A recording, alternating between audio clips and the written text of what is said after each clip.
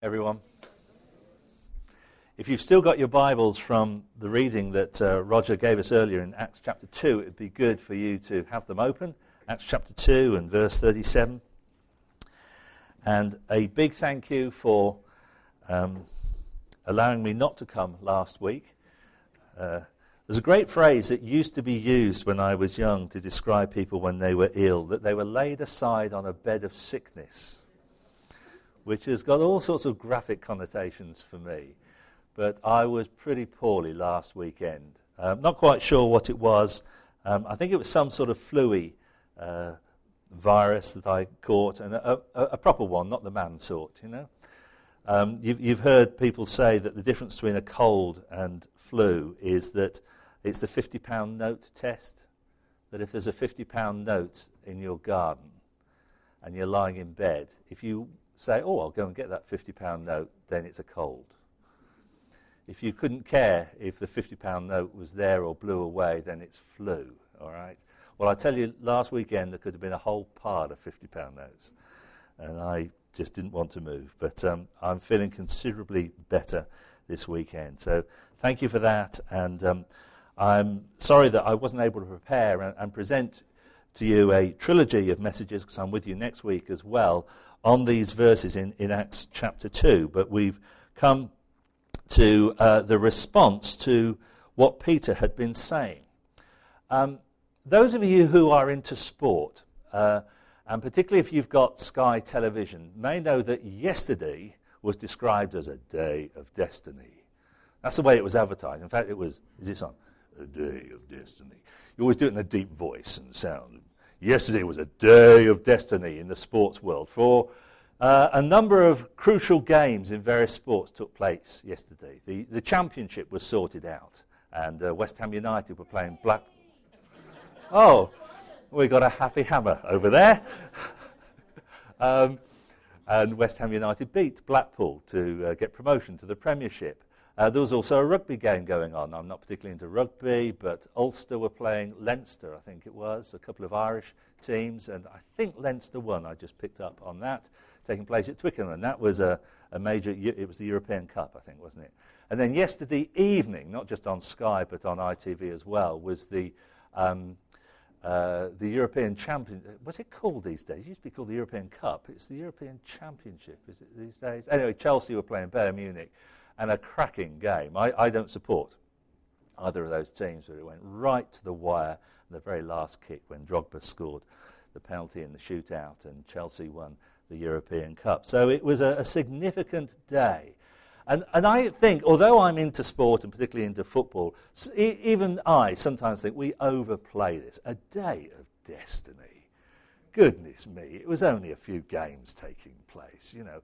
And one of the adverts that runs through the European Cup is to do with, it shows how bad the advert is, because I can't remember if it's MasterCard or Visa who sponsor it, but it's making history.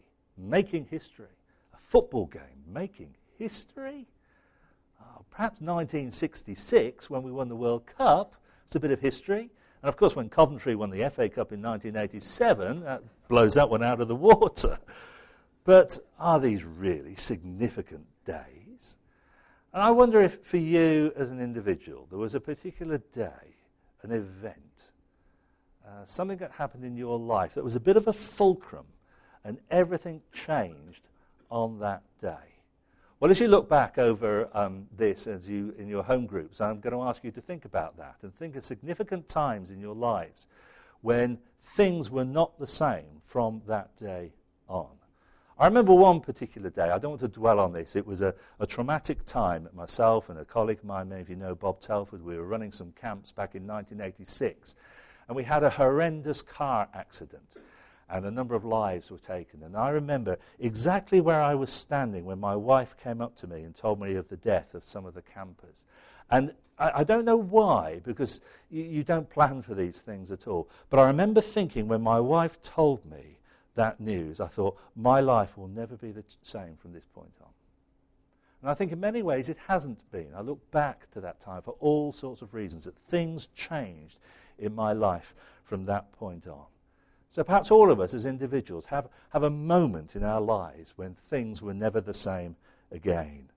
Now, I hope that if you were to do an interview with some of these 3,000 people that responded to Peter's message on this day of Pentecost, if you were to interview them a few years later, 5, 10 years later, and say, you know, was there a time in your life when things changed, when things were never the same again?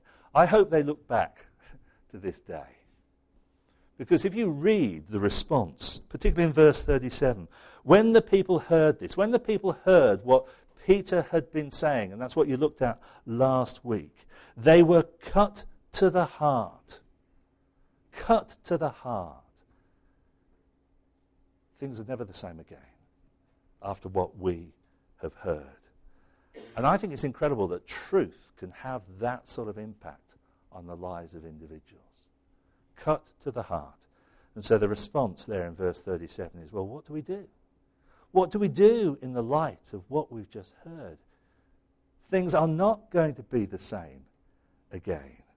And so as quick as a flash, Peter's response there in verse 38 is repent and be baptized. Repent and be baptized, every one of you, in the name of Jesus Christ for the forgiveness of your sins, and you will receive the gift of the Holy Spirit.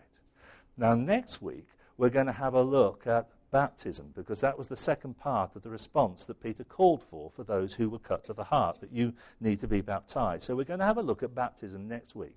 But this week, we're going to have a look at the word repentance, that first response that Peter calls for. But let me say, and this is concerning both aspects, repentance and baptism, what Peter is saying is this is for all of you. All of you, every one of you needs to respond in this way by repentance and baptism. He goes on in verse 39 to say that this promise is for you and your children and for all who are far off, for all whom the Lord our God will call.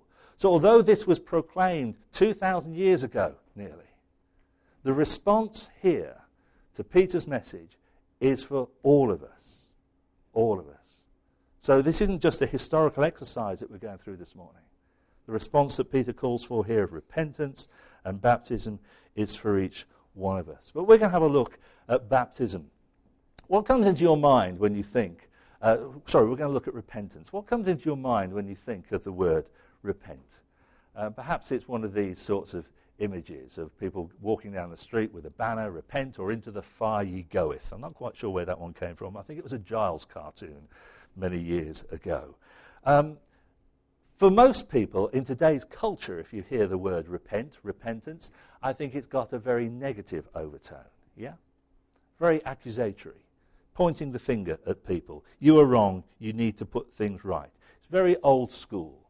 I think it's one of those words, one of those concepts that perhaps many churches and many Christians want to consign to some sort of evangelical room 101, where it can just go into a black hole, we don't have to deal with it anymore. Along with the word sin, it would be nice if that could be consigned to room 101, wouldn't it? And hell, and judgment, and perhaps repentance as well, so we don't have to really consider it. But the fact is, we can't get away from it. It was part of the Christian message right from the very beginning. Turn to Mark in chapter 1. And in the first chapter of Mark, we have recorded here the very beginning of the ministry of Jesus. And the individual who prepared the way for Jesus was John the Baptist. And in Mark chapter 1 and verse 4, we read this. And so John came, baptizing in the desert region and preaching a baptism of repentance for the forgiveness of sins. And if you know anything about the way that John proclaimed, repentance and calling people to repent was at the very heart of the message that he proclaimed. And then in chapter 14, John fades off the scene. He was in fact put in prison. After John was put in prison, Jesus, now he becomes the one to whom people go and listen. Jesus went into Galilee proclaiming the good news of God. What was his message? The time has come, he said. The kingdom of God is near. Repent and believe the good news. And here, back to Acts chapter 2, on the day of Pentecost, that it's sometimes recorded as being the birthday of the church. What is the heart of the message that Peter proclaims when people say, what shall we do? He says, you repent. You repent. It's there. Now, frankly, I would like to find another word that I could substitute for repentance. I'd like to perhaps water it down a little bit. I sometimes think I'd almost like to remove it from my preaching altogether. But actually, it's very difficult to ignore it. It is there. It's at the very start. It's at the very heart. It pervades all the proclamation of the good news in the New Testament. Repent. Repent. You see, for Peter, and I believe for us, if we are going to escape God's judgment, and if we are going to receive all the good that God has for us, then repentance is essential. We cannot get away from it. I might like to get a rubber and remove it from the New Testament, but there'd be a lot of gaps if I did. Repent, says Peter. And today, it must form part of our message as well. Repent. But what is it? What does it really mean then to repent, particularly in the context that we're looking at here? I've got two grandsons, Freddie and Alfie. In fact, it's Freddie's 5th birthday this week, and this afternoon we'll be celebrating a family party for Freddie, a superhero-themed party. I did half think of going and getting some sort of costume, the Incredible Hulk or Captain America or some other individual I'd never heard of, and I thought, no. But Freddie and Alfie, his younger brother is 3 years old. They generally get on very well together. But every so often they will argue, they'll fall out over something. They come around our house and they've got a book, or it's usually over a piece of technology, actually, they argue these days. Incredible how things have developed. And so they will start to say, no, it's mine, no, I did it first, it's mine. Then there'll be a bit of pushing and shoving, and then there might be not a full fist fight, but a bit of punching and things like that. And Mom or Grandma and Grandpa steps in. Who started it? Well, you never get that right. Okay, Freddie, say sorry to Alfie. So then begrudgingly, through teeth, sorry. And then the other way around, Alfie, say sorry to Freddie. Sorry. Is that repentance? Well, of course, repentance is more than saying sorry, but in fact, that's part of it. It is saying sorry. We can read in the Old Testament where God called his people to turn back to him, to repent. And he says, take words with you. Actually formulate a vocabulary to express how sorry you are. Now, of course, repentance is more than just saying, I'm sorry. But I think saying, I'm sorry, is part of it. I'm in the wrong. And of course, as we grow up and we get more sophisticated and we're no longer children, we do something wrong and we're found out, okay?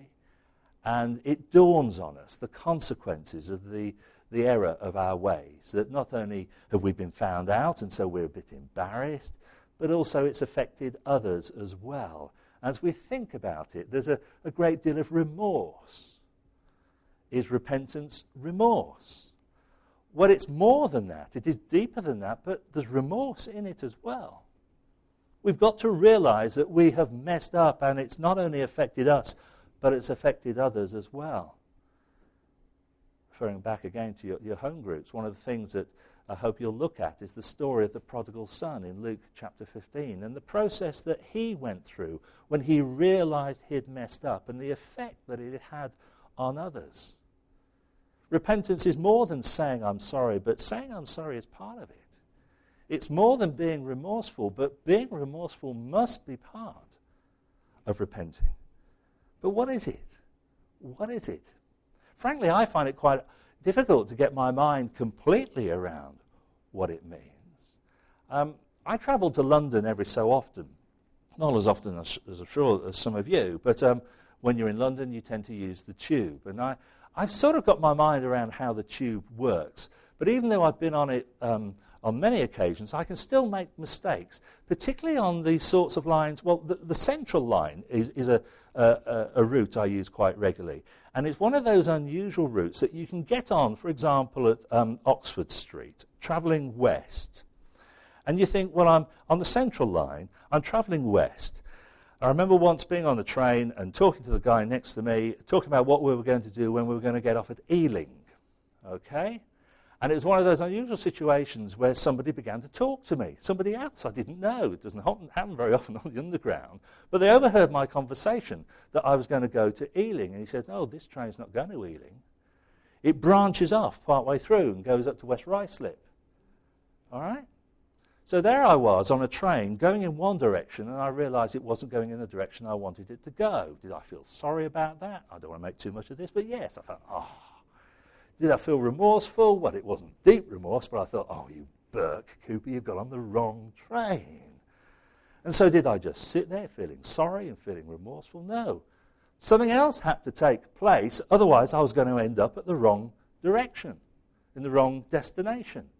I had to get off at the next station and get off and get on the right train that was going to the right destination. Now, in a sense, that's what repentance is. It's a complete change of direction. The feelings, the words may come before it, but in the end, I've got to do something to change my mind, to change my heart, to change the direction in which I'm traveling. Now, the context, particularly the context here in Acts chapter 2, is that message that Peter had been preaching that you looked at last week. Here was this great Jewish festival, and tens of thousands of people had gone up to Jerusalem for Pentecost. And they'd seen something happen with this group of people that they thought were drunk. But then they listened to what they had to say. But these people had a certain view of the one that Peter was talking about. They'd probably heard about what had been going on in the previous few weeks and months. This man, Jesus from Nazareth. They were used to false prophets coming on the scene and trying to overturn the Roman Empire and claiming all sorts of things. And they'd heard about Jesus and, there's been somebody else who stuck their head above the parapet. And so they thought, another false prophet. They thought, cursed by God. Why? Well, because he's been executed. He's been hung on a cross. And that's a sure sign of God's disapproval. The Gentiles have taken this man and they have executed him. They have given him what he deserves. He's dead and buried and gone. That was their view of Jesus Christ. And now Peter stands up. And he talks about this man, Jesus Christ. And he says, you need to change your mind about him. When he calls for repentance, it's to do with the person of Jesus Christ that they need to repent of. You've got a certain view of Jesus. That is wrong.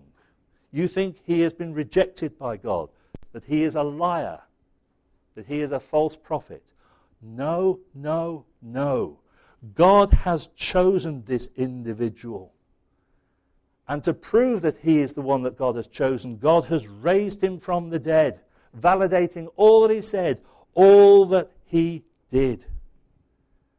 Now you see, when it comes to this business of repentance and what it is, very often we link it to lifestyle, don't we?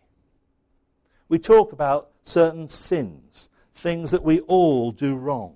So we say, you need to repent of your lies. You need to repent of the anger that's in your life. You need to repent of the immoral lifestyle that you are living. And of course there are verses in the Bible that talk about that, about how we must turn away from the wrong in our lives. But I'm pretty sure on this day of Pentecost, with those tens of thousands of people that were there was the fair share of drunks and liars and wife-beaters and those who had really screwed up in their lives, like any congregation. There were people like that. But Peter didn't mention that at all, did he? He didn't talk about personal sin. He talks later on about fleeing from a corrupt generation. But that's later on. At this point, he's not talking about that. God's judgment on any individual is not based on their lifestyle. Whether it's been a good life or a bad life, whether you've been a generous individual or whether you've been miserly. But it's what do you think of Jesus Christ? That's the turning point. What do you think of him? Do you think of him just as a historical figure?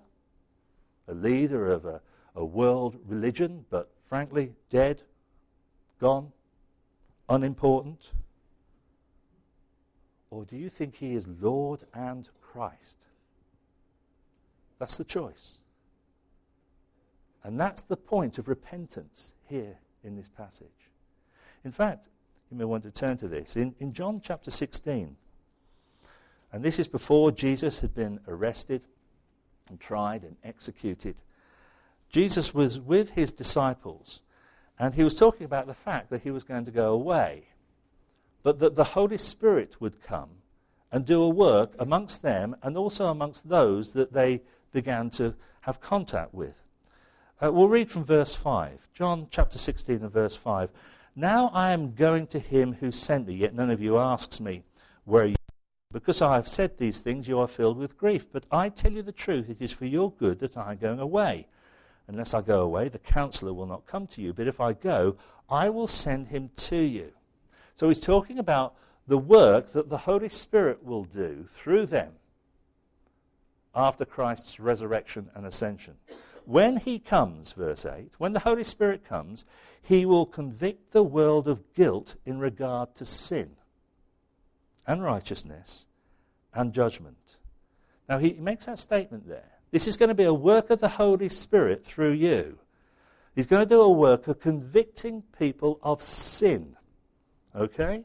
Guilt in regard to sin and righteousness and judgment. Well, what sort of sin? What sort of guilt? Well, he goes on to say, verse 9, in regard to sin, because men do not believe in me. That's the crucial sin that people need to turn away from. That's the crucial sin that each one of us needs to repent of. Who do we think Jesus Christ is? Do we think that he's a nobody, insignificant, or just vaguely interesting? Or, as these people understood, and this is what cut them to the heart, that he is Lord and Christ. To be frank, and I paused before putting this in my notes, but I believe it to be true. I couldn't care about your lifestyle. I couldn't care about the way you're living at this moment. Whether you think you're good or bad or indifferent. The most important thing is, who do you think Jesus Christ was? Who do you think Jesus Christ was? You need to change your mind about him. Everything else will follow. Peter here promises the Holy Spirit back in Acts chapter 2. And when the Holy Spirit comes on us, he leads us into all truth. And he will deal with lifestyle. But that will come later. The starting point, the fulcrum on which lives are changed, is when they change their attitude about Jesus Christ. We thought he was a false prophet, dead and gone. We realize we are wrong. He is Lord and Christ. And Peter says you need to change your mind about him. I want to close by showing you a video with a very poor soundtrack. I'm sorry about that, so I'll need to do a bit of explaining. The only reason I want to use it is it's contemporary. It's only a couple of weeks old. I shot this at our own church at the end of a service, and that's why it's a bad soundtrack, because there's so much noise going on in the background. And it's a very brief interview with a man called Andrew Walsh. Andrew came along to some events we were running just about 18 months ago in our church from a completely non-religious background. A long story how he got in contact with us and started to come along. And I asked him the question, you don't hear me asking the question, but what made an impact on you when you started to come along to these events?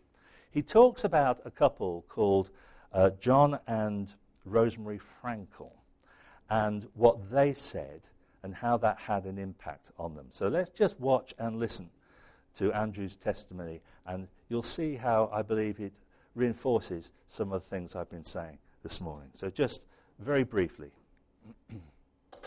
I can remember, I think it was John and Rosemary Frankel were talking about how important God and Jesus was in their life.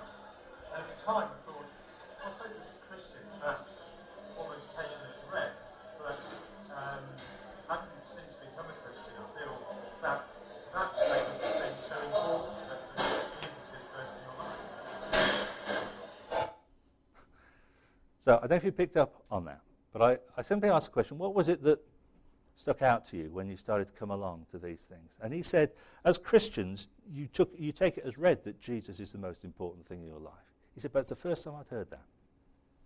First time I heard that Christianity is about Jesus Christ. And since he's made a commitment to Jesus, and the difference in his life, the change in Andrew's life is absolutely remarkable. It really is. And I believe it's because he got things right at the beginning. He repented of his attitude to Jesus. He had got no concept of Jesus whatsoever. And he realized that Jesus is Lord and Christ. So repentance, any genuine change that is going to take place in an individual, starts with us changing our minds about him. If we are going to avoid God's judgment, if we are going to receive all the good that God has for us, this is the starting point. The Jesus who you rejected, says Peter, God has made Lord and Christ. Is he your Lord? Have you chosen him to be your Saviour? Let's bow our heads. Let's pray together.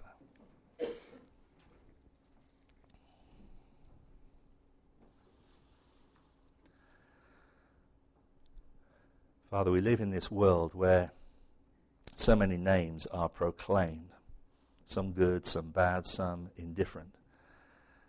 And Jesus Christ is seen as one amongst many. Help us, if we haven't already, to see, to understand, to respond to the uniqueness of Jesus Christ. He is your Christ, your chosen one. You are the one that sent him. You're the one that raised him from the dead. And it's to him that we must respond. Help us to understand this and help us to respond, we pray. For we ask it in his name. Amen.